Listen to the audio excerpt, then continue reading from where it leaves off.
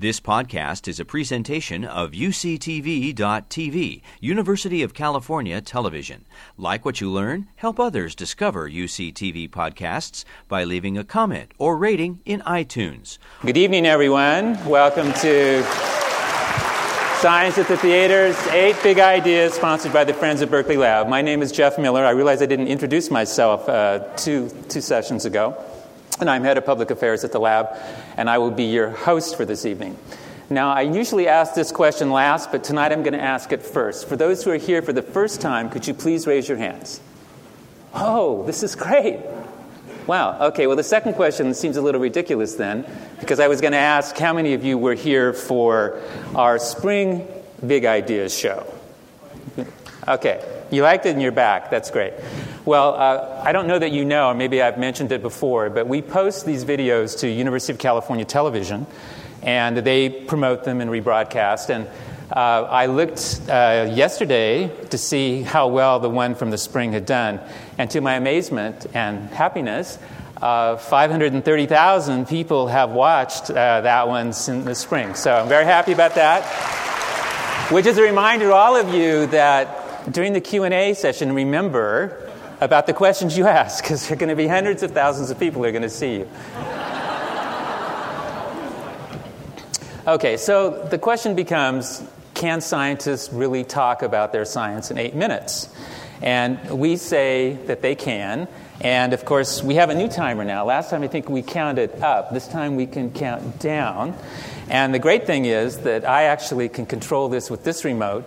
Furthermore, it has a beeper when you get to 0. Beeps 3 times. So it may be kind of rude, but I think we've tested, and we've worked with the scientists, and I think we're going to make it okay. But you have a role to play as well, and that is at about let's say the 15-second mark here. At 15 seconds, I'd like you to applaud very softly as a reminder. So we're going to practice now, just a very soft applause. Maybe a little louder.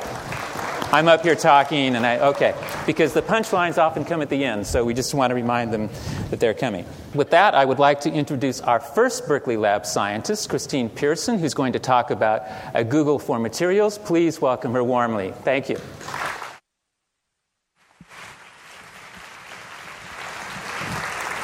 Jeff, thanks so much. It's a pleasure and an honor to be here. I'm going to be talking about a Google for Materials. And why would we want that? I happen to think that materials enable society and they change the way we do things. There's a reason we call our ages after materials, the Iron Age, the Bronze Age. Our own communication age is only possible because we found materials that can transmit signals for huge long distances without being perturbed, without changing the way they look.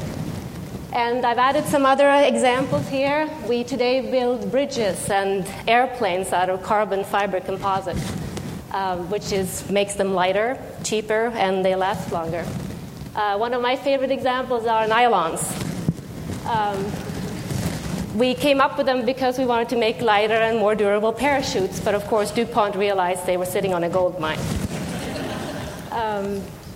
So how do we come up with new materials? How do we come up with things that make these amazing changes to society and that we can enable new technologies and even societal changes? Well, there's the Edison style.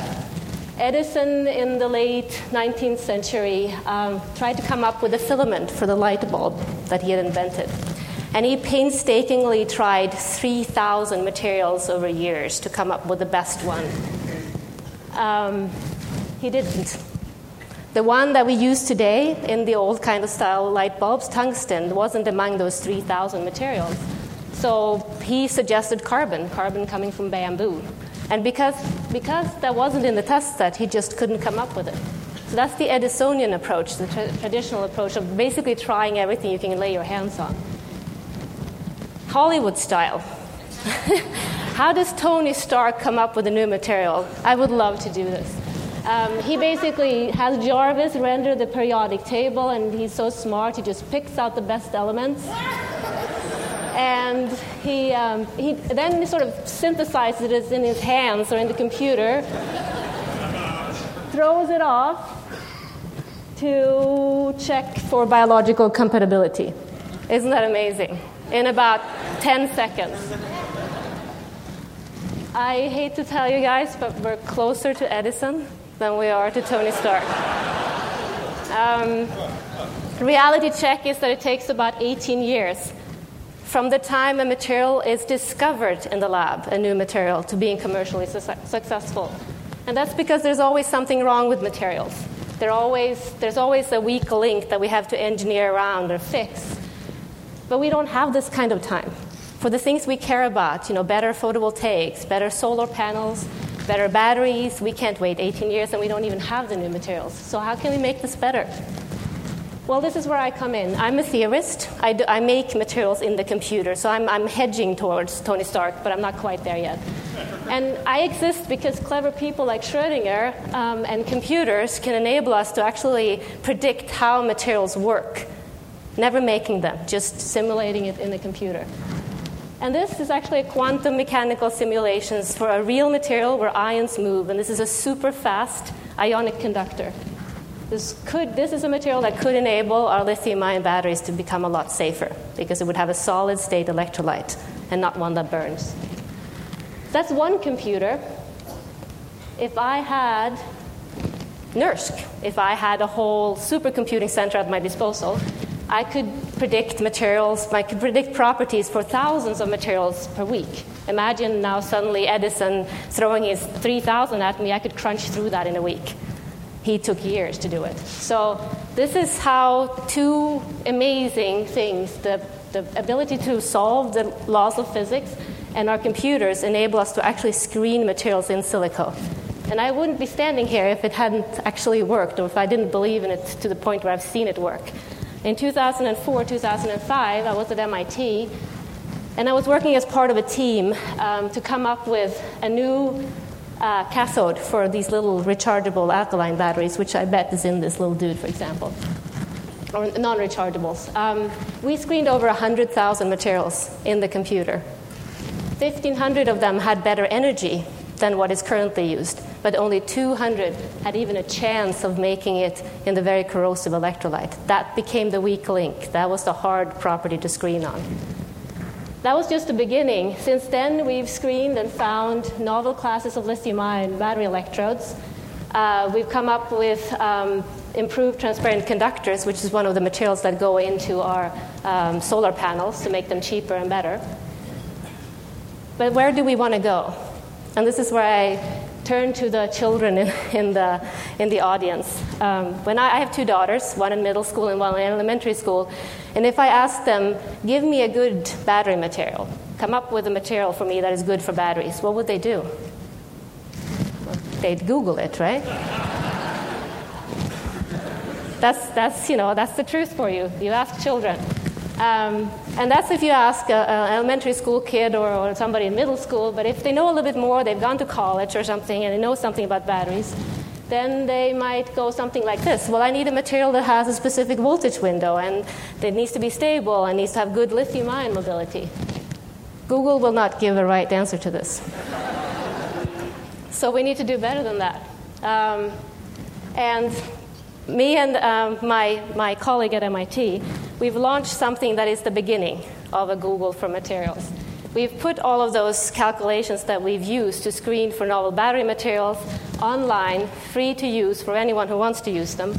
And there's more than 30,000 materials computed for different applications. You can use it for photovoltaics, you can use it for batteries. And we hope that people will use them. That people who come up with better materials for tomorrow will use resources like this, where you can actually, in a search interface, put in those materials properties, and there will come a list of materials that actually fit those criteria.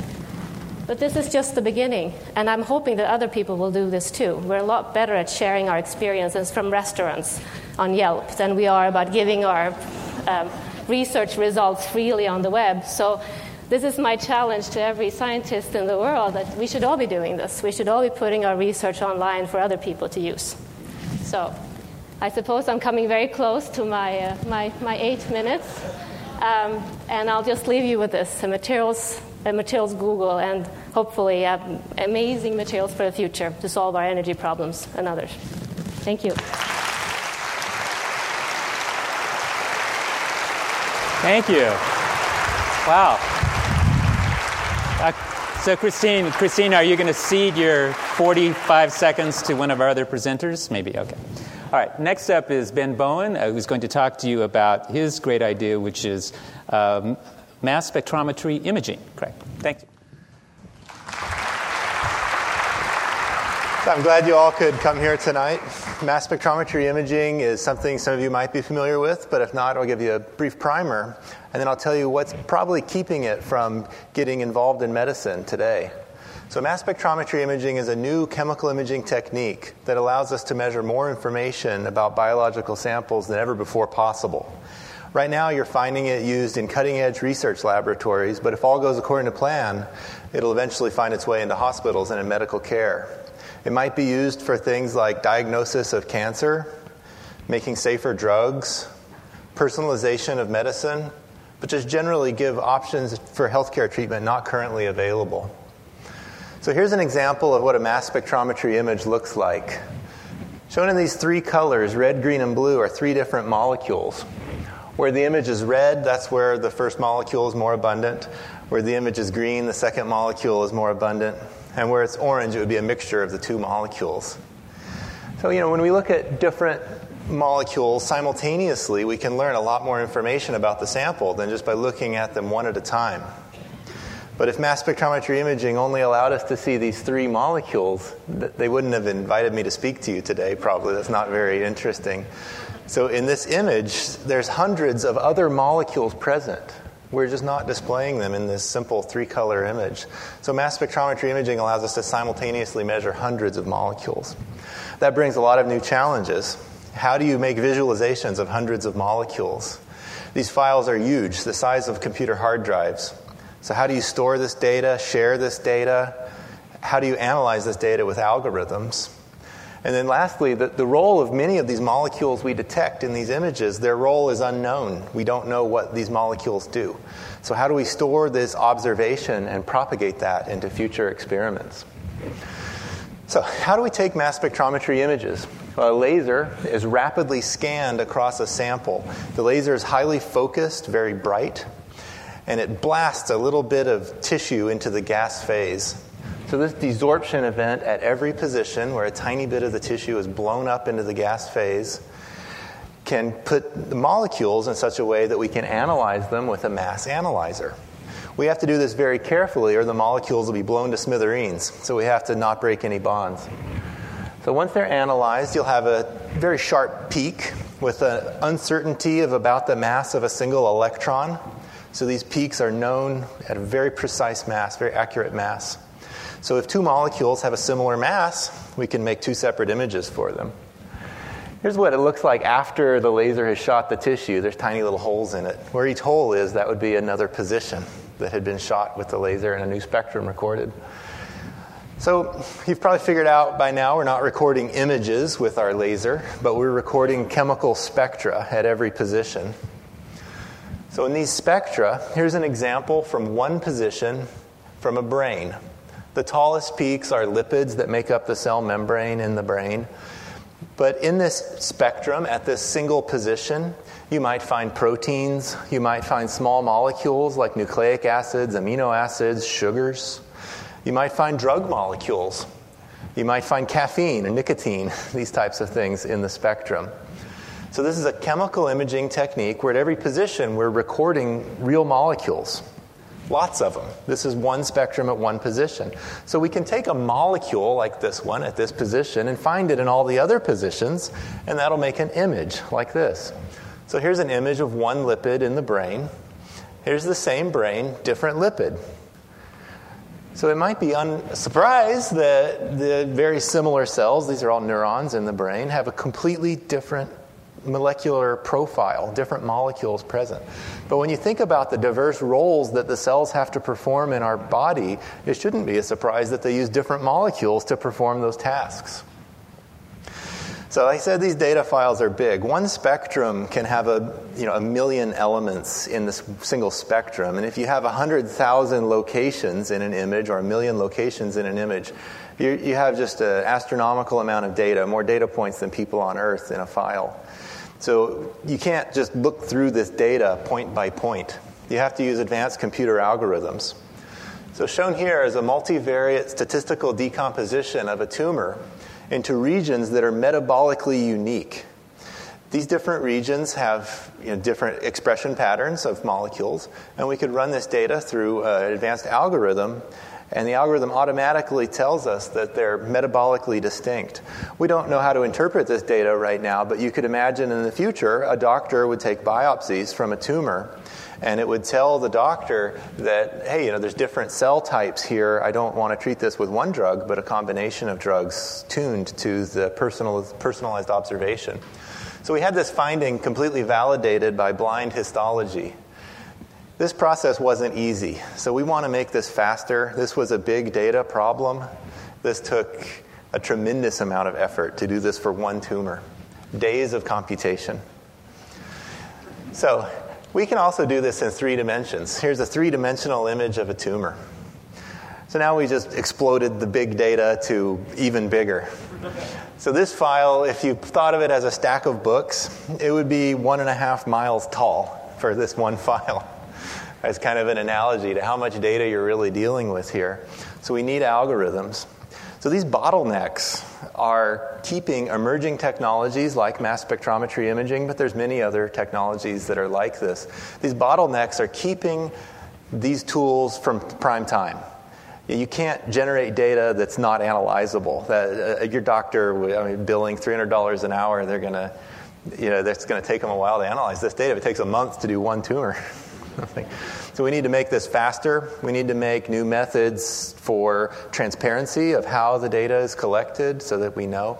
But we also need standard methods, standardization of these protocols so that it can work at scale. So my last slide, I'm going to tell you about the solution that we've developed here at Berkeley Lab, what we think is a solution to this problem. It's the OpenMSI project. OpenMSI aims to bring the most advanced computing, like what you heard in the previous talk, right through the web browser, so that when someone generates one of these files, they upload the data to NERSC, the supercomputing facility in Oakland, one of the largest supercomputers in the world.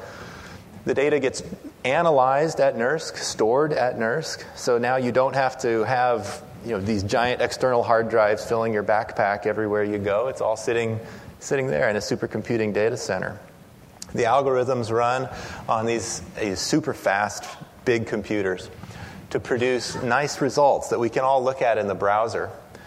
This allows the data to be shared, analyzed by teams, interpreted by experts, but then it's also stored for future scientists so that when you come in to look at the data, you can do that on the shoulders of people that have analyzed this type of data before you. That's all I got. I'm right on time. Thank you. I think they're all afraid of your applause. They're finishing early.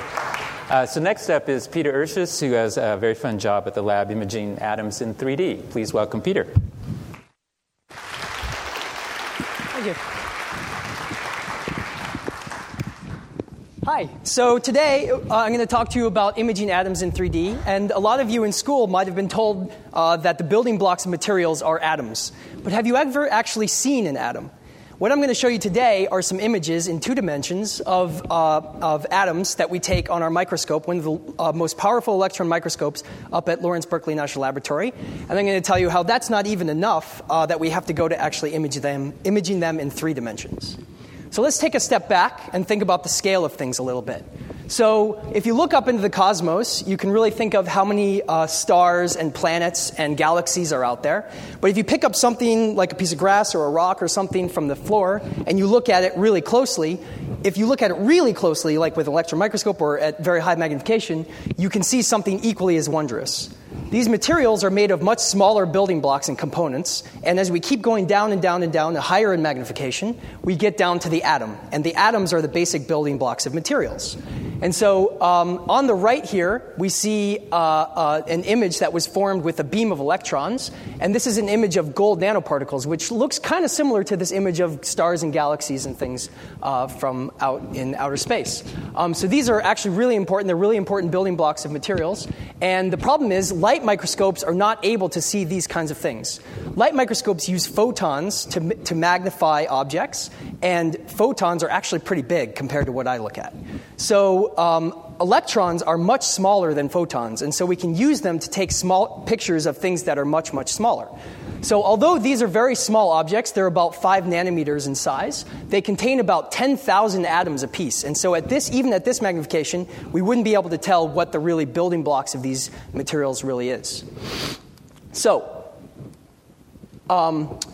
the manipulation of atoms on the very basic scale to create materials that have real-world effects is called nanotechnology. You might have heard of it. Richard Feynman, a very famous physicist, back in 1959, had a very famous lecture called There's Plenty of Room at the Bottom, and he kind of kicked off this whole nanotechnology thing.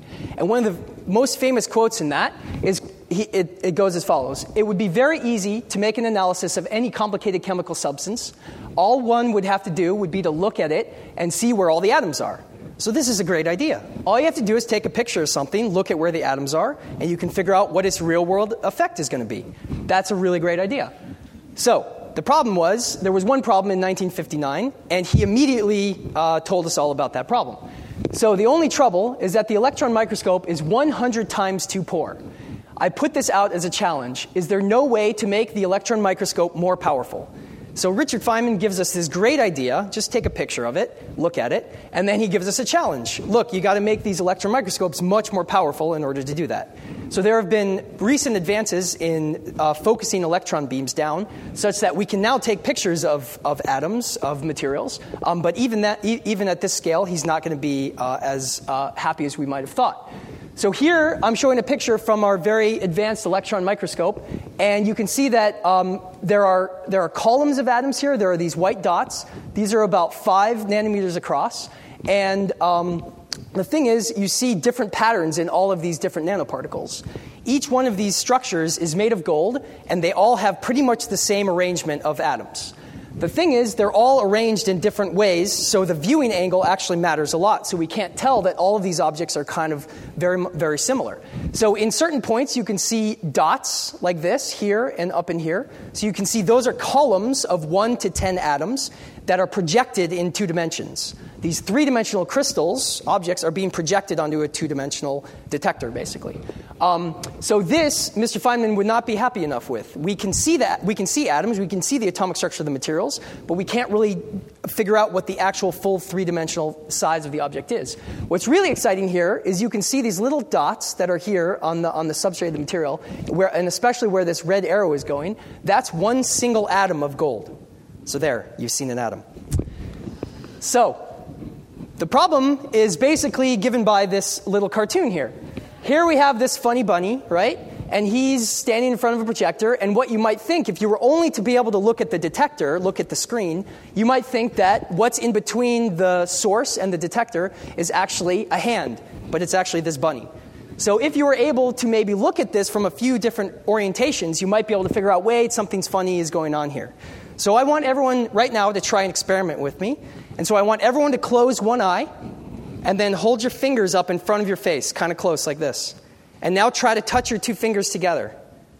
It's kind of hard, right? All right, now open both eyes and now try to do it again.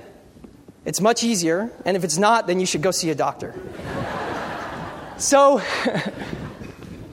what we've got here is your brain. You have 2 eyes, so you have 2 views. So you get kind of a 3-dimensional image of everything that you're looking at right now. So that's nice. But in the microscope, we have things that are much more complicated than simply trying to put 2 fingers together. We have atomic arrangements of 10,000, 20,000, 50,000 atoms.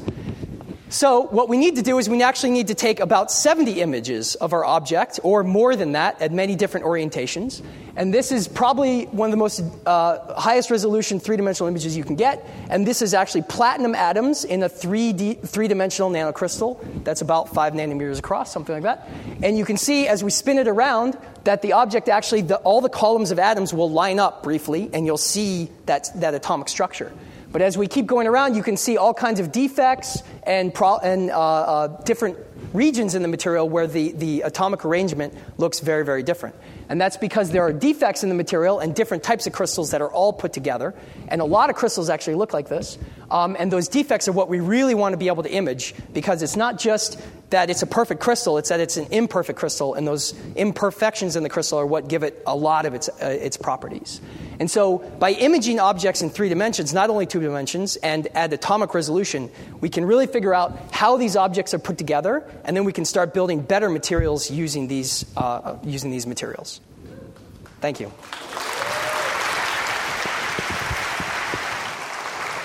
Excellent. Wow. I'm impressed. I forgot to mention that, please, for those watching online as well as those here with us in live, if you would like to make notes about the individual presenters, please do so. You can say if you like them or don't like them, but just add that level of detail if you could. That would be very helpful. So, next, can we generate electricity from viruses? Doesn't seem possible, but Sung-Uk Lee is going to now come out and explain it to us. Please welcome him.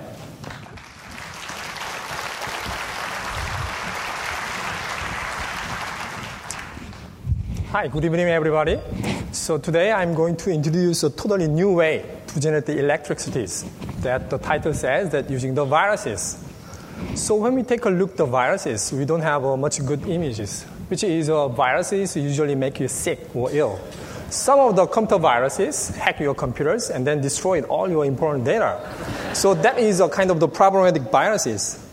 But there's a many different type of the viruses. We can still use it for a really good purpose, such as delivering the drugs or cure the disease. So in our laboratory, we use non-harmful, very useful viruses, and then trying to design a new type of the materials. But they have a very amazing characteristic that none other material have, which is viruses are usually very easy to amplify. So therefore, if we have one viruses and mix them together with a host cell, we can easily end up with trillions or zillions of viruses. At the same time, they produce exactly identical copies that we first designed. And depending on how we make these copies, we can also induce the mutation very quickly. So therefore, we can evolve these materials very quickly and then design new properties. And most of them have exactly same shape. So therefore, we can easily put them together in a self-assembled manner to design a new type of the devices.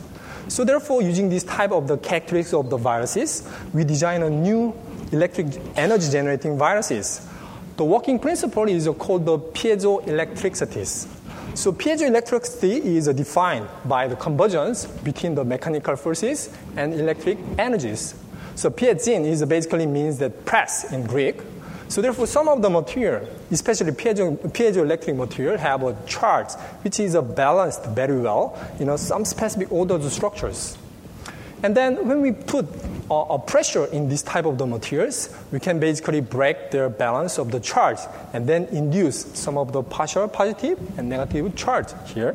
So therefore, in this case, we can induce the potential through the pressures. There's many different types of the piezoelectric materials already utilized in our daily life, such as our wrist, the watch. They have piezoelectric materials. So therefore, if we put the battery, they just ticks one every 1 second and then move your needle to measure your time. And there is also many different types of the piezoelectric materials, especially in this Netherlands. They use it very amazing purpose. Basically, we can dance around and can operate all this brightening in this sustainable dance floor. So therefore, we convert your bodily movement as electrical energies. So therefore, these materials are very useful. But there is some of the problem, which is these materials are very expensive to produce. At the same time, they are composed of the many harmful chemicals there. So therefore, it will be very useful that non-toxic and then very cheap to make this type of the material be useful. So fortunately, most of the biological materials are piezoelectric, such as the DNA or protein. But more fortunately, so the viruses that we are using, called the M13 bacteriophage, have also piezoelectric property because there's a DNA inside, and then they have some protein that have a charge that coiled all these surfaces. Especially the DNA is negatively charged. So therefore, this protein is somehow evolved to produce plus charge inside and negative charge outside, and then coil the 3,000 times of these materials. So therefore, when we use this type of the materials that have plus and minus charge, and then mechanically deform, basically we break all these charge balance, and then now we induce some of the potential energy from these viruses. So that is our hypothesis. So therefore, in order to prove this concept, we use a very special microscope that called the piezo-responsive force microscope that have the long sticks, and then we touch these nanoscale substance in a very specific manners. During the time, we apply the electric field, so therefore, we can induce some of the mechanical force in these viruses. Depending on mode, we can measure their kind of the pushing up or downward, or so we can also measure some of the force generated from outer plane of these materials. So using these specific microscopy techniques, we first prove that our viruses have a piezoelectric phenomenon using these type of the images. So therefore, when we scan through these virus surfaces, so now we can begin to see the white or dark type of the string pattern, which is these viruses are pushing this needle to upward or downward.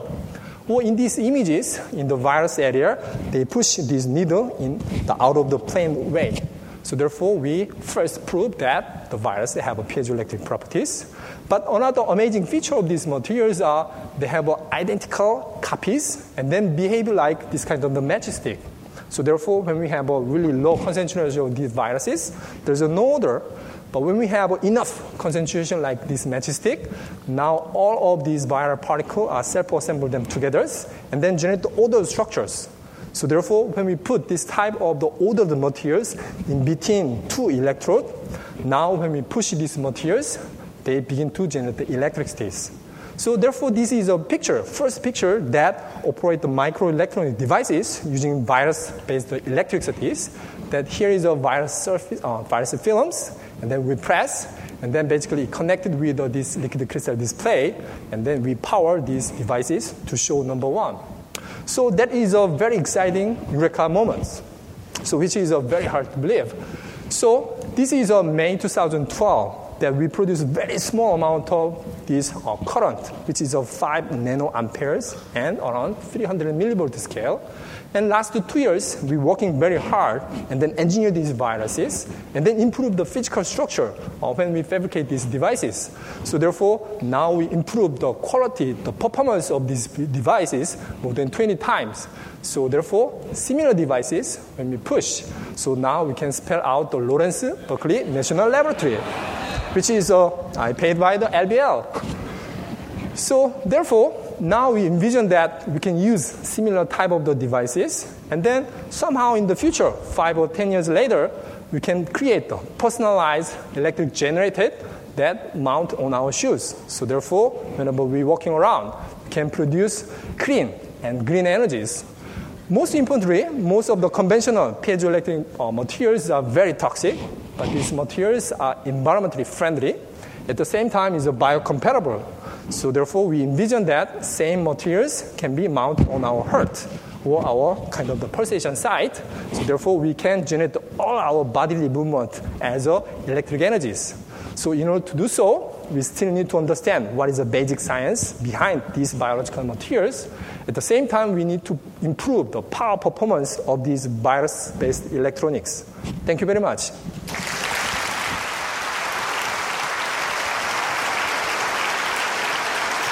Hold on. Should we hear the buzzer just to hear it? You want to hear it just to hear it? Okay, we're almost there. Yeah, the beep. Let's see. 6, 5, 4, 3, 2, 1. There you go. Going to restart. Okay, so we're halfway through, so how about a round of applause for the first 4? They beat the timer. They beat the clock. So next Berkeley Lab scientist is Jeff Urban, who thinks about energy in some new ways. Please welcome Jeff.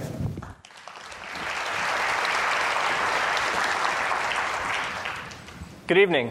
My name is Jeff Urban. I'm a material scientist up at the lab. And tonight I'm going to tell you about how I employ the concept of synergy when designing materials for energy applications. So first I have to define synergy, right? So synergy is the concept embodied by the equation I showed at the top of 1 + 1 = 3. So that is, when you put two materials together, you don't just get the linear sum, you get some new emergent functions. And just for an example from chemistry, here's good old sodium, metal you might be familiar with, and it's very reactive. So here's sodium being tossed into a pot of water, and you can see it's very, very reactive. And chlorine, some of you may know, is this sort of bilious, unpleasant gas. So you might say, if I put those two together, sodium and chlorine, what might I get? Sort of a toxic, roaming, metallic glass? No. One actually gets, right, I've heard several people in the audience say it, good old sodium chloride, salt. So this is a case of a materials synergy, where two materials are interacting and you get a new function that emerges from that. Okay? So it turns out I definitely didn't invent this, and it's been around science for a long time. Nature does it really, really well. These are two materials that might be familiar to you. This is an abalone shell on top, and this is a bone in the bottom. And you think of these as really hard, tough materials, right? I mean, thank goodness, right, for those of us who fall off our bicycles with regularity. But it turns out they're not just constructed out of hard materials, which might be a little surprising. They're constructed out of hard materials and soft materials when you take a look at them. And it turns out you don't need just bricks to make a tough, resilient material. You need bricks and mortar. So hard materials and soft materials. And this is another example from biology of a materials synergy. Okay? So I applied this concept to materials for energy applications. And as you might see, hard materials and soft materials, like rocks, or inorganic materials as I call them, and soft materials like plastics or polymers, are naturally maybe a little distrustful of one another. They don't naturally play together well, okay? So one of the great things about working in the lab and with the diverse set of sort of collaborators I get to work with is that I get to learn from everybody about the individual properties of materials and how to get them to play together nicely so that they're not so mistrustful from one another, and that we can build new materials with emergent functions, like biology does, or like the example I showed you at the top. So now I'm going to tell you about two examples where I've united those worlds of the hard materials, the inorganic materials, and the soft materials, the organic materials, to provide new function for materials and energy applications. Okay? So the first one I'm going to tell you about is about energy storage. And hydrogen is a fuel that I've studied for a while and I like because when you combust it, it has no carbon. So when you run it and you run an engine off of it, the combustion product, if you will, is water. That's very benign and makes me sort of eager to study it. One of the challenges of working with it as a fuel is embodied right here. If you try to use it and you get enough of it that you can drive your car 300 miles, you need an enormous volume of it, and it's prohibitive to really have a reasonable vehicle. So you might say, well, let's squish it, right, down into a liquid. You can see even the word liquid doesn't fit on there. So it's a hard job to do and do correctly, right? So it turns out material has been very nice to us, and nature has been very nice to us, and metals of a sort, and I'm excited about magnesium, but I showed you a metal up at the top, sodium, that's very, very reactive. Metals chew up hydrogen. They love to store it. They store it very, very densely. They store it more densely than a liquid or a gas, which might seem surprising. Right. I have a question. There's a Q&A question coming, right? So, but it turns out they are very reactive, not quite as reactive as sodium. But they are quite reactive. So I'm going to explain the approach I took with soft materials and hard materials using this sort of cartoon. So Maggie is magnesium. That's the metal that I work with. And as you can see, Maggie is a very rapacious little creature. So I want Maggie just to eat hydrogen and form this nice stable metal hydride. But it turns out Maggie likes to eat fish and surfers and other things. So we put Maggie in a cage. Now in this case, it's a polymeric cage. So now we have a rather stable, well-behaved version of Maggie, magnesium, that can chew up hydrogen without getting into too much trouble. Okay? That's good. But we also want to be able to fuel our vehicles very quickly. So we need another trick in order to do this. So instead of having that volume contain one Maggie, I work with nanoscale materials, whereby, not to scale, we can fit many, many Maggies in the same volume. Therefore, we can chew up and store all that hydrogen very, very quickly relative to one big chunk of magnesium. So we've made this material, which is actually the magnesium or the Maggie in the polymeric cage. And you can see it. We're handling it here, trust me on this one, in open air, right in one of our chemical safety hoods. And it's completely stable. It's totally, totally harmless and stable. And we've left it there for 6 months and done studies on it, and it's relatively unaltered. And the proof is in the pudding at the end of the day. Now, this is a chart of how much hydrogen this material, soaks up versus time.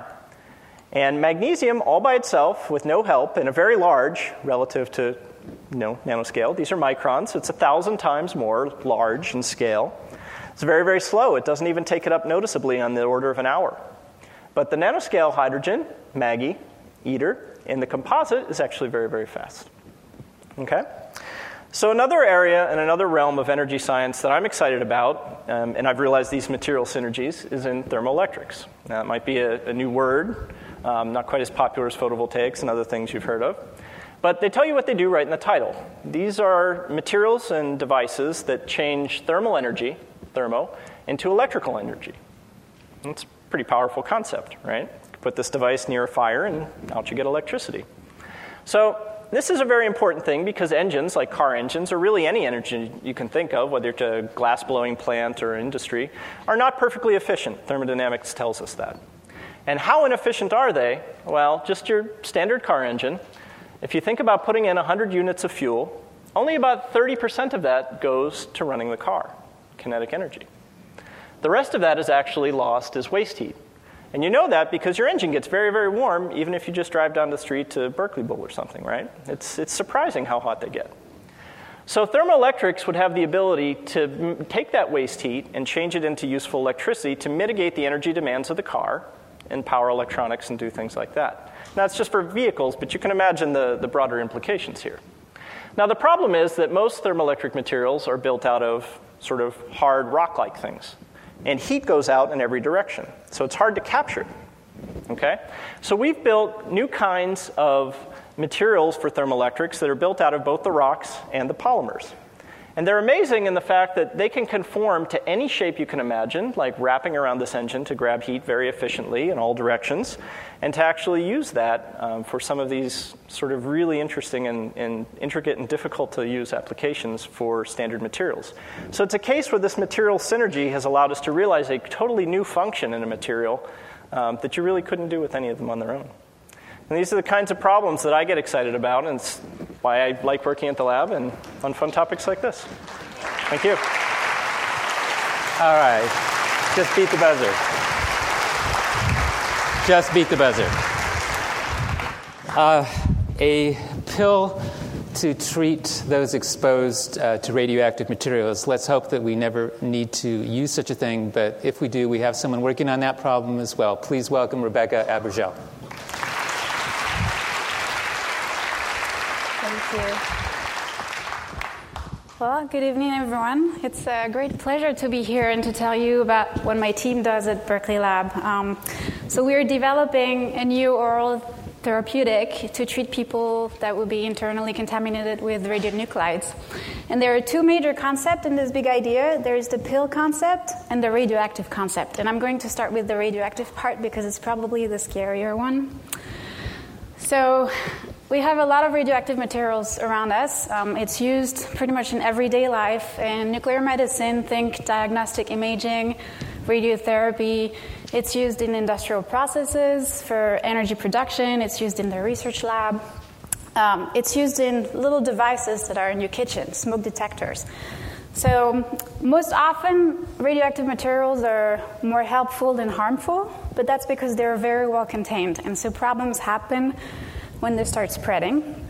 And you've seen this kind of images, I'm sure you have, or at least you were thinking about it.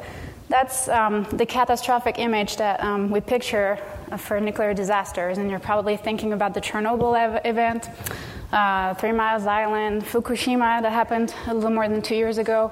So really, we can see this kind of cloud of radioactive particles form, and in that case, it's very hard to prevent the fallout, and people will eventually ingest or inhale radioactive materials, and this is where it starts becoming harmful. And so we don't want those events to happen, but we have to mitigate the contamination if it happens. And how do we do this? So This is pretty much the shielding around here, but it's probably very good shielding, but this is not what we use. So at the lab, we focus on those elements down there in the periodic table, the lanthanides and the actinides. They're F elements, and they have very specific properties. Their coordination chemistry is very specific, and we use it in our research. I'll just do a PR action there. There are a lot of those elements that were discovered at Berkeley. There's berkelium that was discovered at Berkeley lab. We do target uranium, plutonium, americium, so you've probably heard of those elements. All the actinides are radioactive. The lanthanides, some of them come as radioactive isotopes. Most of them are found in nuclear processes. So we do target those elements. And we do this by designing molecules that will chelate them. They will target them, they're metal ions. They will bind those metals through, for the chemists out there, through the oxygen atoms that are highlighted in red. They will form very stable complexes that are much easier to excrete. They're more soluble than the contaminants themselves. And so once we've targeted, formed the complex, we can get rid of the contaminant. And so this is not only chemistry in the test tube. We do have to do some proof of concept experiments, and we do this using an animal model. We do inject mice with radioactive isotopes, and in this particular case, it's plutonium. And then we give them our treatment, and we do follow the radioactivity in the body and in the excretion so that we know where it's going, how fast it's coming out, and how it's coming out. And so in this particular proof of concept experiment, we're looking at plutonium that's left in the body after 24 hours. And our control animals are those animals that were contaminated with plutonium, but we didn't give them any treatment. And so you see that about 90% of the plutonium that was injected is still in the body after 24 hours. And it tends to deposit there for the long term. So you find them, you find the plutonium in the skeleton, that's the gray area.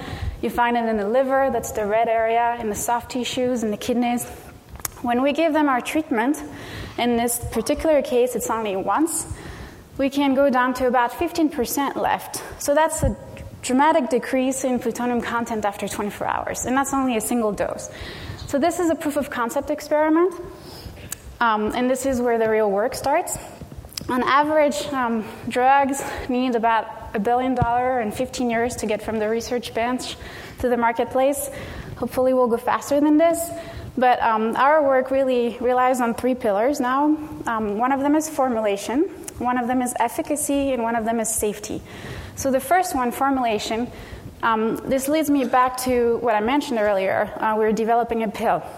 If there is a large event of contamination, so a lot of people contaminated in a big metropolitan area, we don't want to be handing out needles and tell them to inject themselves. We want to be giving pills that are easy to take, easy to crush to give children or older people. So we're doing a lot of work to formulate this compound as a pill. Once this is done, we have to test its efficacy, and we cannot contaminate people on purpose. That's not really ethical, right? So we're not going to do clinical trials where we give plutonium to people. So we have to test this in animal models, and we do test the efficacy of our drug. We have to understand how much of the drug we need to give, how long we need to give it for, if we give a single dose every day for 20 days or a single dose every day for a year. When do we stop? When do we know that most of it has come out? So that's the efficacy part. Then there is the safety. We do need to test the safety. We can't just give it to people. We need to understand that there are no side effects, there is no toxicity, so there will be a clinical trial just to test the safety. So all this data that we're gathering, we really just need to confirm that this is a safe drug and it's actually working. And so once we've done this, hopefully soon, we can tell the Food and Drug Administration that we can use it, but hopefully we will never have to use it. And so it's a lot of work, and I need to point out that there are a lot of people working on this project. There are a lot of different collaborations out there, and it will take more than 6 minutes to list all of them. But this is definitely team science, and hopefully it will be cheaper, faster, and we'll get there, and you will never have to use our drugs. Thank you.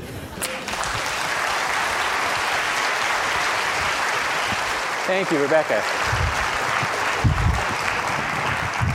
So our 7th presenter is now going to take us deep into the universe and expand our minds, and I will let Peter Nugent explain exactly how he's going to do that. Thank you.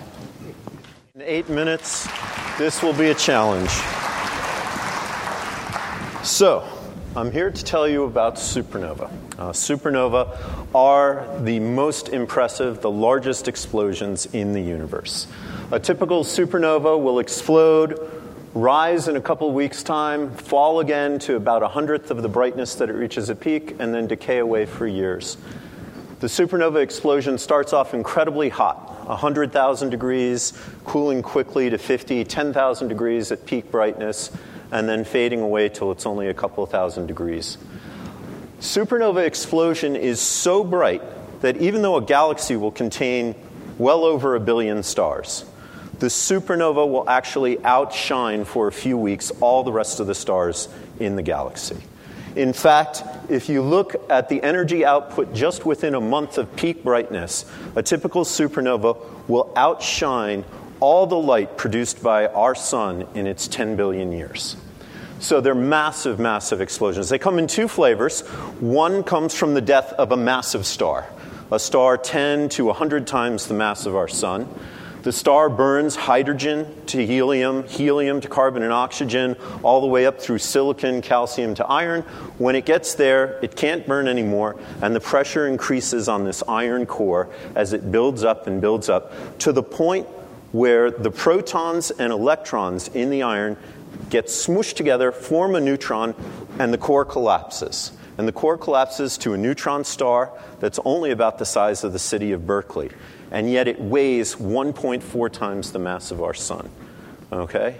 This happens in an instant, and when it does, it releases a tremendous amount of energy that disrupts the entire star. Now, there's another type of supernova, a thermonuclear supernova, where the star isn't quite as massive. It's only a couple times the mass of our sun or so, and it burns its hydrogen and helium to carbon and oxygen, and then it stops. Now, if it has a companion, it can pull material over if they're close enough, and it continues to burn up to carbon and oxygen. And there's a special mass called the Chandrasekhar mass, which is just a bit above the mass of our sun. And if it gets there, the temperatures and densities get hot enough in the center to ignite a massive thermonuclear explosion. The explosion is so large that if you took all of the thermonuclear weapons ever made on Earth, put them together, and lit them off at once, you'd have to multiply it by a 1 with 22 zeros after it in order to get the amount of energy that's released in one of these explosions. Now, they're very bright. You can see these almost all the way across the visible universe. And occasionally, they occur in a galaxy like ours. In our galaxy, a supernova will go off about once every 100 years. The last time we've had one was about 400 years ago, so we're due. Okay? Here is a very impressive one that occurred in the year 1054, and it was so impressive that this is a petroglyph that the Anasazi Native Americans made in Chaco Canyon, New Mexico, which shows a crescent moon, a star, and a hand.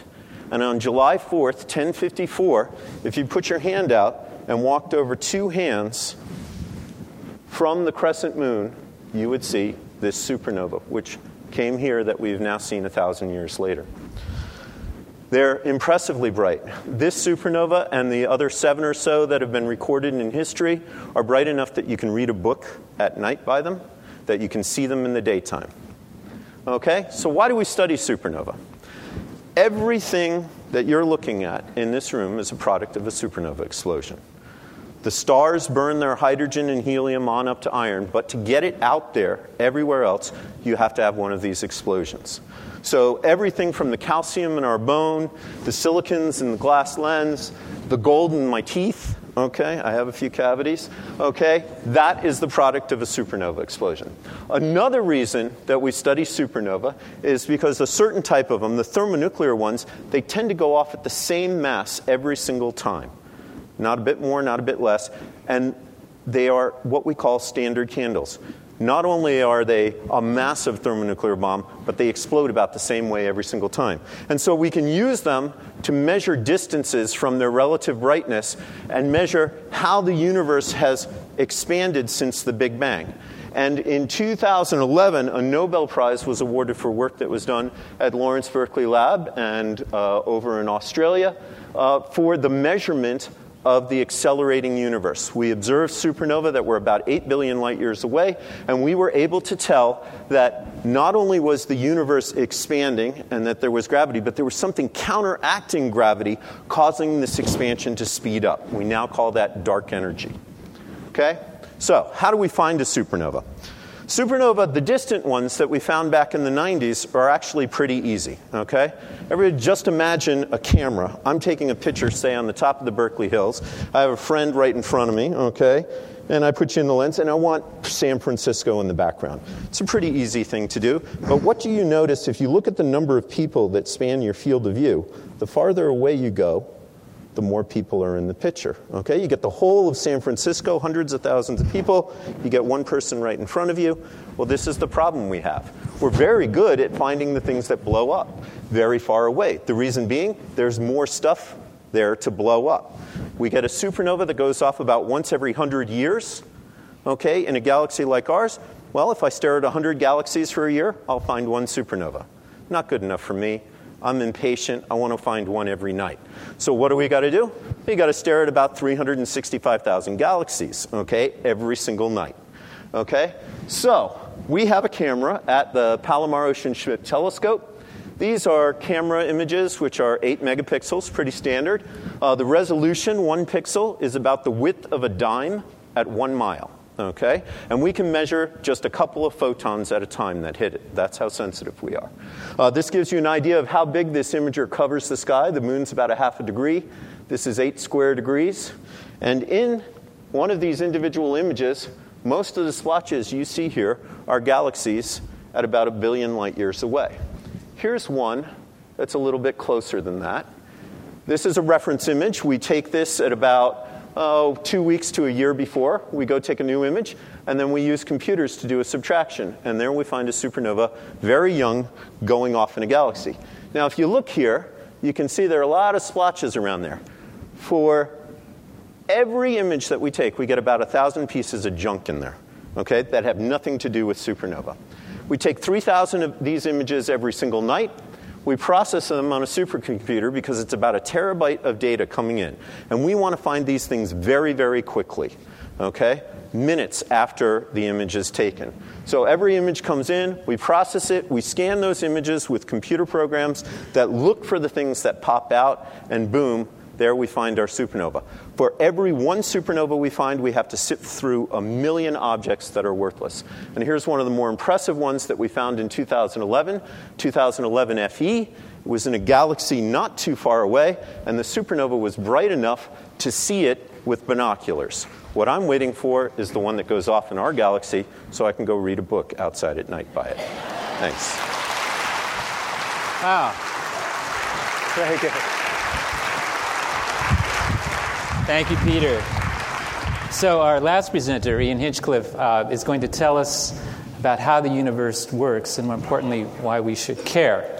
But because we've saved some time and because we have a little extra, we're going to give him a little addendum. We're going to go past the 8 minutes. I don't think you'll mind. A couple of extra minutes on Ian's. I think you'll find it worth it. Well, please welcome Ian.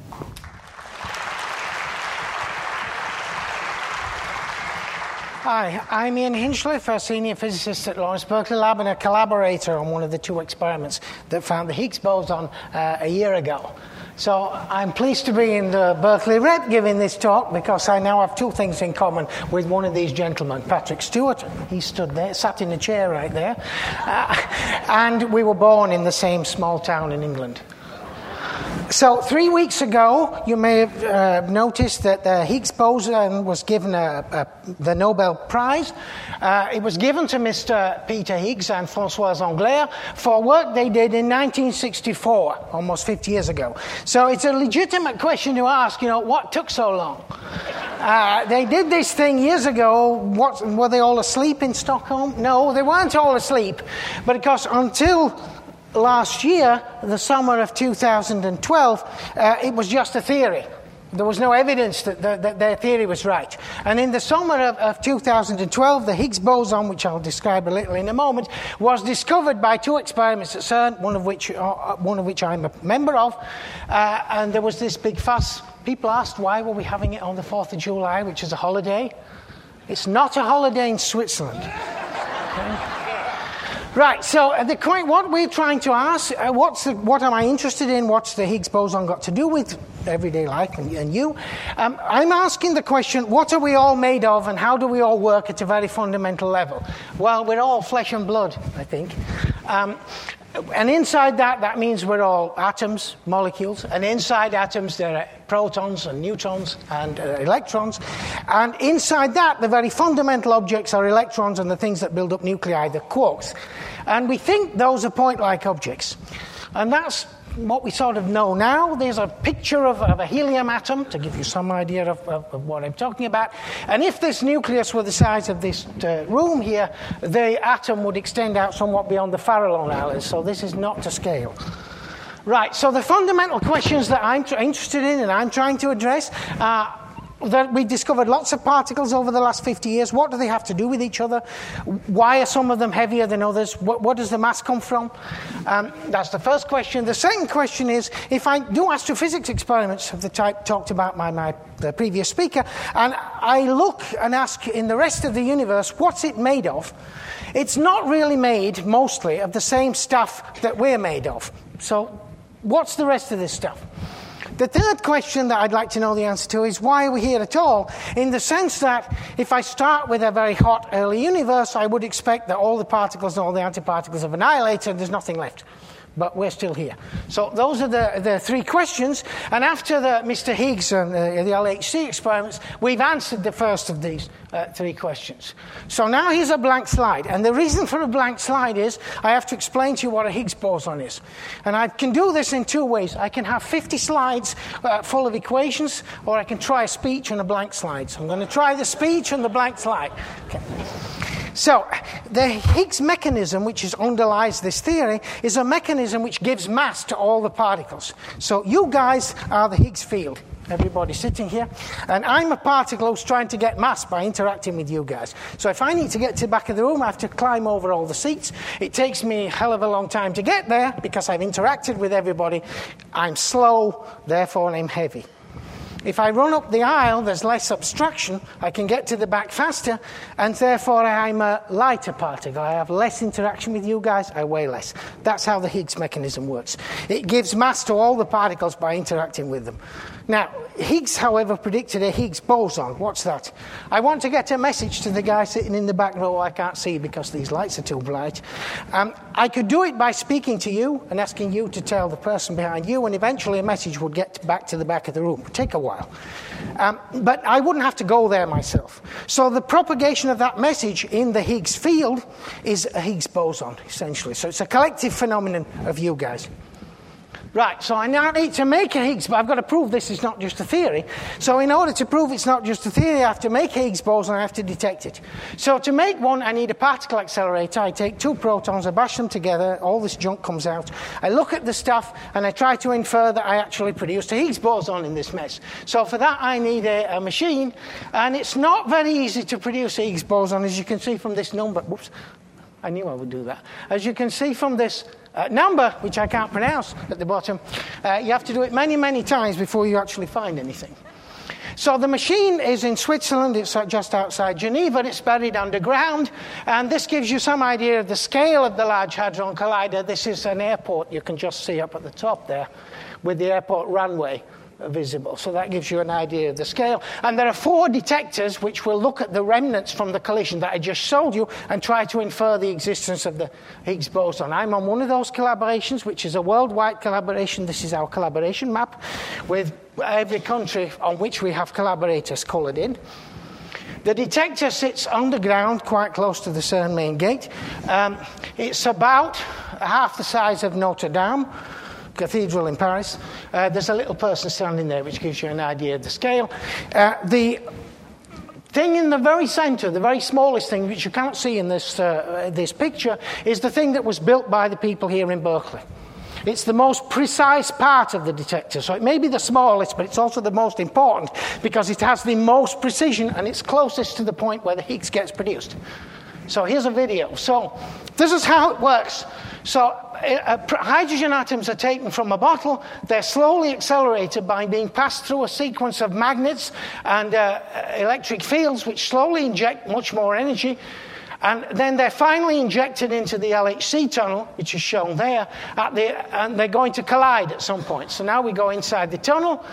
Somebody's written some graffiti there on the wall, which some of you might recognize.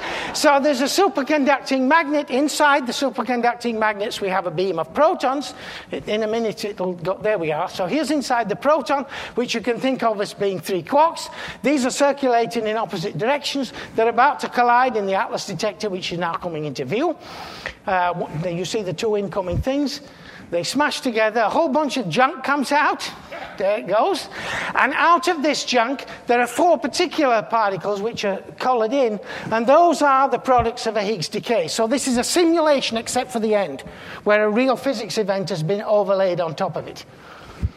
And now somebody's helped you by drawing in the lines of the 4 objects that the Higgs boson decayed into.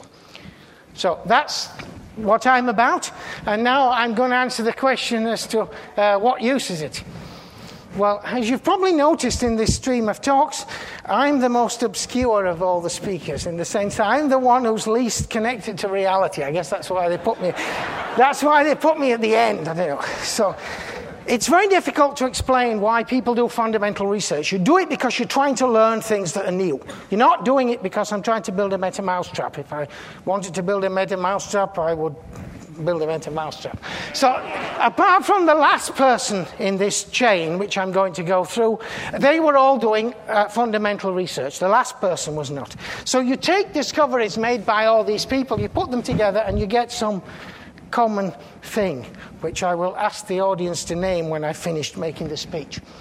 So the person up on the top left is Alessandro Volta, who was working in 1790 with sheets of metal and cloths soaked in sulfuric acid.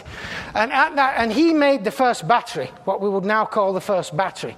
Totally useless, because he had nothing to connect it to.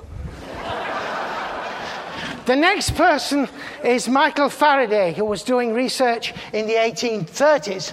And he was looking at the electrical properties of materials, having figured out that he could connect Volta's battery to that. One of the things he discovered that there were some materials with rather strange properties, which we now call semiconductors. Remember, we're still in the steam age. Nobody knows anything about electricity. And at this point, you might want to ask yourself, if you were voting for somebody from Congress in these ancient years, would you have voted for somebody who would have voted to fund the research of these people or not? Because if your answer is, I would not have voted to fund the research, you're not allowed to have the object, which is under the question mark at the end. The third person is Ada Lovelace, who is regarded as the first person to write a computer program. This is about 1840. Totally useless because she had no computer on which to run it. The person on the bottom left is Heinrich Hertz, who in the 1880s decided to do an experiment to test one of the predictions of electromagnetic theory, which had been developed in the 19th century. And one of these predictions was the existence of what we now call radio. So Hertz built a small experimental apparatus in his laboratory, produced a radio signal, and then detected it. The next person is, of course, Einstein. Everybody recognizes Einstein.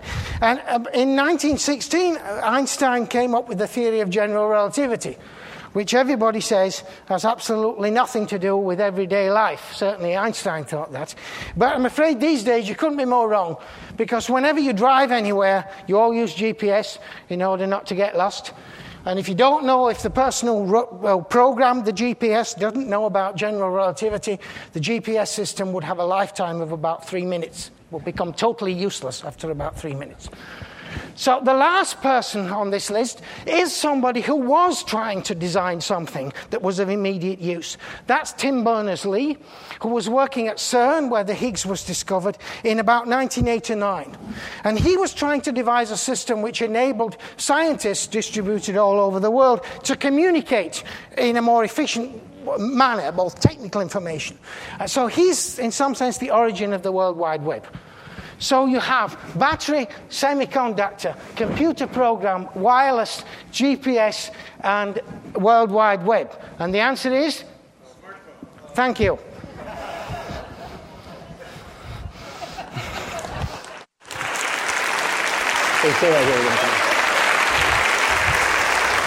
All right, so now, how many of you want to join the Berkeley Lab team, right? Okay? So the scientists can join us on stage. We're going to put some chairs out. We're going to do our Q&A in just a couple of minutes. Let's round of applause for these guys. They did a fantastic job, didn't they?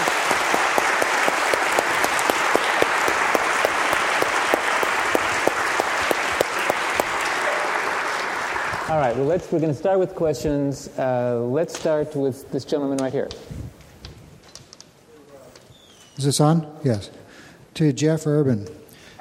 You have now hydrogen and magnesium combined in a way that nicely stores hydrogen. How do you get it out? Does it require energy to do that? Jeff, you can sit. Okay. Gently, yeah. So actually, it's very nice. You get to control by the size and the chemistry of it how strongly it connects to it. So what you want actually is to use just a gentle amount of heat to release it, or a gentle amount of vacuum. Nowadays, because the materials aren't terribly optimized, you either have to go to very, very low temperatures, minus sort of 70 degrees, or to very, very high temperatures to coax it out. And that's another part of the thermodynamic inefficiency of everything as it operates now. So to get close to room temperature, but to need a little tweak is really ideal. But then it won't take an excessive amount of energy to get it back out again, to get the hydrogen out? Yeah, that's the best part. So you want to put in as little energy as possible in order to extract the useful energy. Thank you for your question. Let's take the gentleman over here.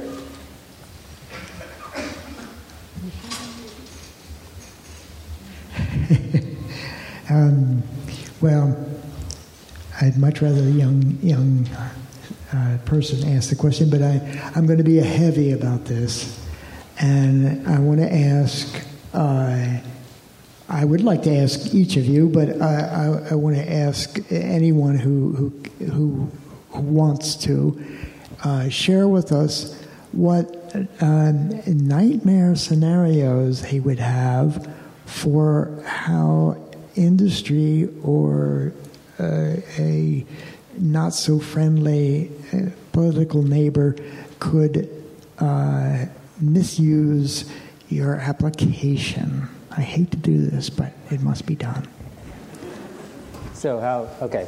Everyone clear? Misuse your applications. Yeah, it's really hard to pull White Dwarf over here to blow it up. So for me, at least, I think we're pretty safe. Don't know about anybody else. And I'm safe also because the LHC is not going to destroy the world.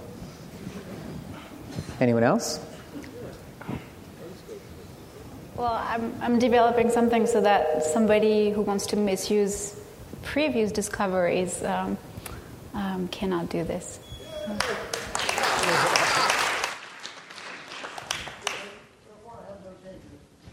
Anyone else? Okay.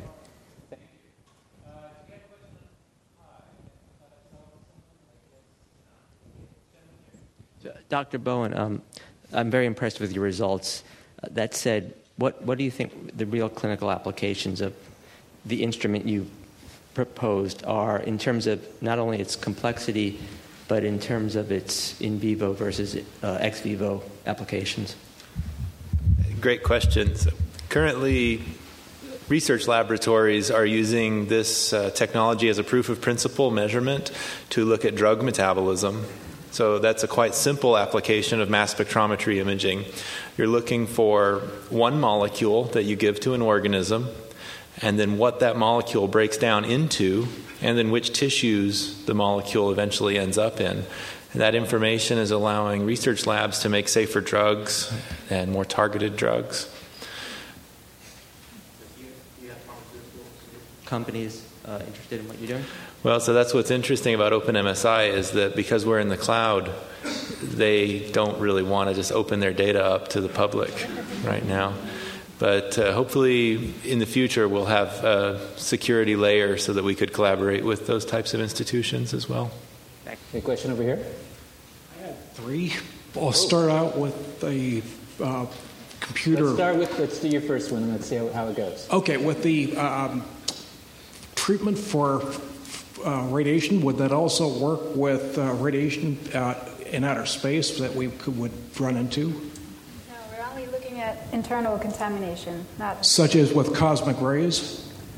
They don't get in. It's not a radioactive material that comes internal. It's just hitting you. So that would be a different treatment. I have heard recent reports that they used to think all materials came after supernovas, but now more recent research shows that they come from dead stellar cores that had merged together. Which ones are correct, or are they both correct, and what are the mechanisms involved in making the elements heavier than iron? So they're both correct. The other one results, the merger of two stars can result in a massive supernova explosion like the one I described, or it can result in a dud where you won't see anything optically, but it will still release a lot of energy at other wavelengths. And the mechanism for building things beyond iron, basically when the shock wave runs through one of these massive stars, it can actually cause an R process nucleosynthesis reaction, which can then build up by putting other particles together with it to things all the way to uranium. So we can even see uranium in stars that are the process of a shock wave going through a supernova. I think there's a young gentleman right there in a red T-shirt. For Peter Ercius, I don't know. Would this identification of the various errors in the nanoparticles, might that be used in criminal investigations? For example, there was a droplet of some material on the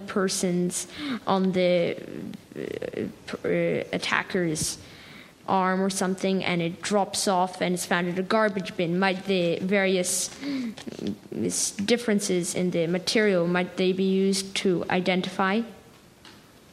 Those kind of things, the things that we look at are a little bit more basic than that. So you probably wouldn't use that kind of technique to look at droplets of blood or something like that would identify an attacker. This would be more to identify properties in the material that we could use to make bigger or better airplanes or better batteries, things like that.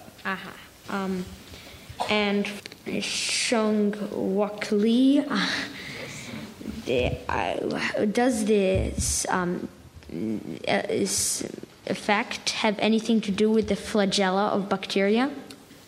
Basically, the bacteria is one of the host cells for our viruses. So therefore, we engineer these viruses and then intercept the bacteria. And then therefore, we can produce a lot of the viruses instead of the bacteria. So but therefore, I'm thinking of does the flagella of a bacteria, does it run on the same principle? Basically, all the life form have exactly the same principle. So therefore, all the DNA, protein, and all the kind of building block is piezoelectric. So therefore, our cell is also piezoelectric. But when we induce in the right condition, we can produce all this type of the energy. And for Jeff Urban, for the hydrogen economy you're thinking of, have you considered the infrastructure changes that might be required to switch to a hydrogen economy?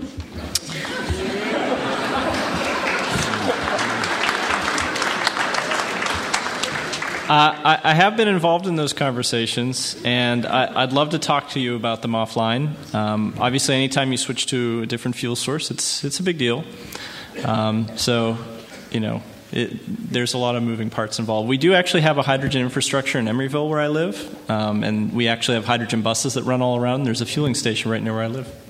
Oh, okay. And this gentleman over here. Hi. I note that about half of you are foreign-born and have come to the United States to do science.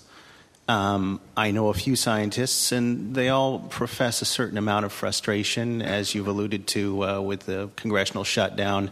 Dr. Hinchcliffe, you also referred to that lowest form of intelligence, the congressman, trying to justify your research to people who really don't get the idea of basic research. I'm wondering, as a country, and I direct this to scientists who are foreign-born who've come here, and those of you who are here and apparently want to stay, voting with your feet, are we doing science right? Are we doing it wrong? Are we getting worse? Could we be doing it better? And if so, how? And that's open to the floor.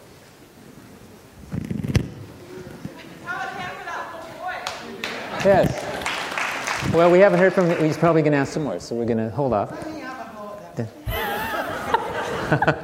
Well, resources are always finite, so there's always competition for funding between us as well as between us and the rest of the world. Yes, there should be more money in science. I'd like it if it came in my direction, but to be honest, if it came in the direction of anybody here, I will be very pleased about that. You have to argue that, as you correctly said, the source of funding these days is political. Historically, it often wasn't. You could find a rich benefactor. These days, rich benefactors are not usually rich enough to be able to afford to subsidize science, although some do. And there are scientific foundations funded by entrepreneurs, for example. So these days, it's government. The mechanisms are different in Europe than they are in the US, but it's just as difficult to get funding there. I would say the main difference between us and colleagues in Europe is it's easier to do long-term planning in Europe than it is in the US. And I would like to say that generically across all of our fields, a lot of the endeavors that we pursue are very expensive and almost beyond the expense of any one government on the planet can do. And so that is why we are involved in a lot of international collaborations. And just as you see international people here, if you go over to any of the institutes in Europe, you will see many Americans there as well. So it is the fact that we work together on these projects, we find it easy to travel to these places, and then a lot of people just decide to stay wherever they wind up. If I can make a cultural comment, one of the most great things about working at CERN, from my point of view, is you get to meet all these people from all over the world on a regular basis. So we think of ourselves, we don't think of ourselves as US scientists or European scientists. We're just scientists.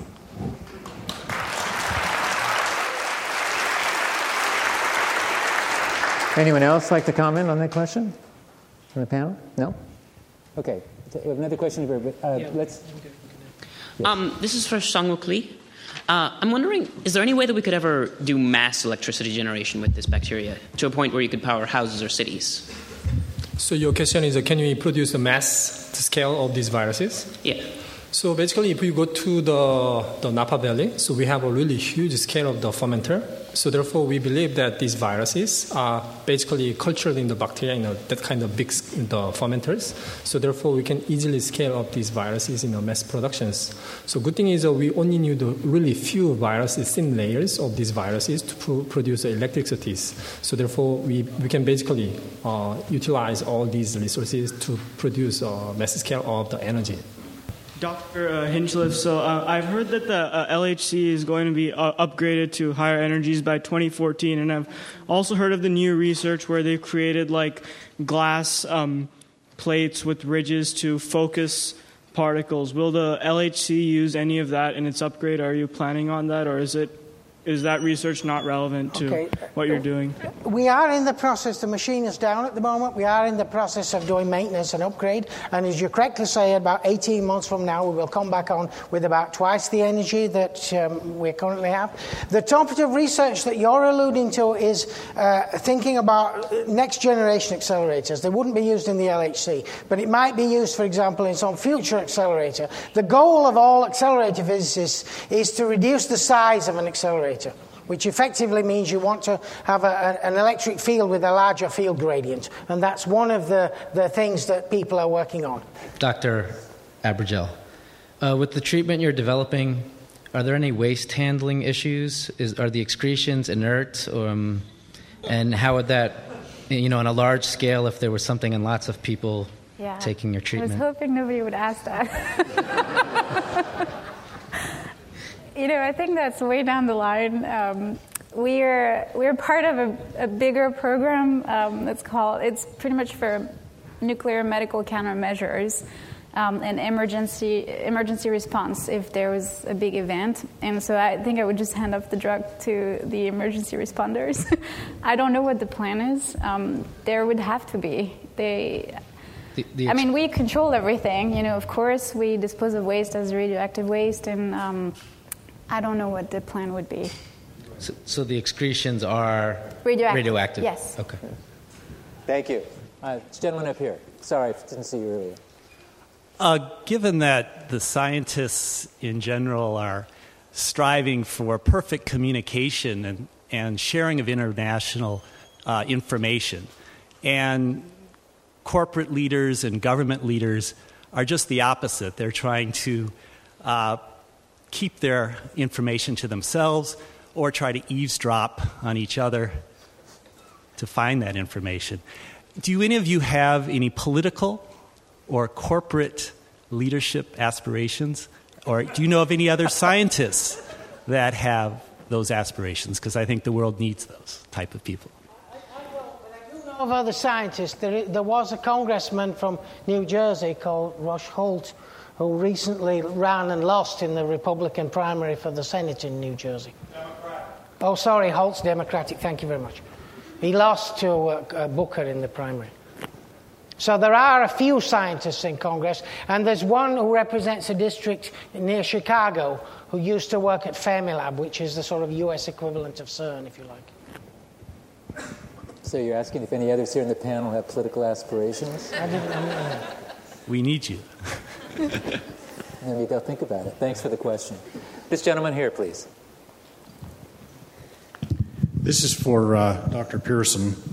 I was interested in your comment that occasionally you will get some sort of unexpected result from a computer simulation of a material because the computers are agnostic. And of course, this is the sort of thing I assume you're really looking for is, unexpected results are a lot more valuable than expected results.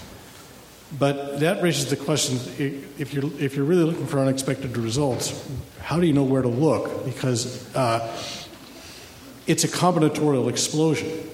There are so many possible different combinations of things that you could look at that even for a computer simulation, it seems like it's an intractable problem. Yeah, That is a very good point. I would say, though, that in my field, the kind of materials that I'm looking at, if you constrain yourself to a crystal structure and atoms that go in certain places, there is actually a limit to how many materials we can make, because there is a point where all these materials have to be stable against the other possible combinations you could make. And once you try to cram in 4 or 5 different components there, it gets a little crowded, and they would rather separate and be something else instead. So we get pretty good at screening for that, and we start usually one of these big discovery projects. We start with blanketing as broadly as we can, but then we see sort of hot spots. We see things where they pop up, and those can be expected places. That's good for benchmarking. They can also be unexpected, and we dig deeper. It's always possible we miss something, of course, because you've got to cast a fairly wide net to begin with. But that's how we start. So. Yes, if you look at materials properties from the atoms up to the continuum level, you're looking at a lot of materials properties. But I'm just down here on the atomistic scale. And there we actually see that there is a limit to how many atoms you can cram into the same material. Thanks. As I think that as there's so much data, I think that at a certain point there wouldn't be any need to get any new data because that would be already there. So, if you would rather, who would you rather pick to be actually an experimenter who does the experiments, or an analyst who analyzes the data? In our case, we get the data ourselves and we analyze it ourselves, so there isn't a distinction. Your premise, although, isn't really right. We can always use more data. And to use my example, the energy of the LHC is going to be raised, as somebody said in a previous question, so that will be new data, different data. We can also look for rarer phenomenon, things that happen very infrequently, if we have a larger data set in which to look. So you can never have too much data. Thanks. We're going to close the evening. Thank you, Berkeley Lab scientists. Thank you, audience. We'll be back here at the Berkeley Rep on December 2nd. And these T-shirts are available for sale in 2 weeks on the Friends at Berkeley Lab website. So please join. You've been listening to a podcast by University of California Television. For more information about this program or UCTV, visit us online at uctv.tv.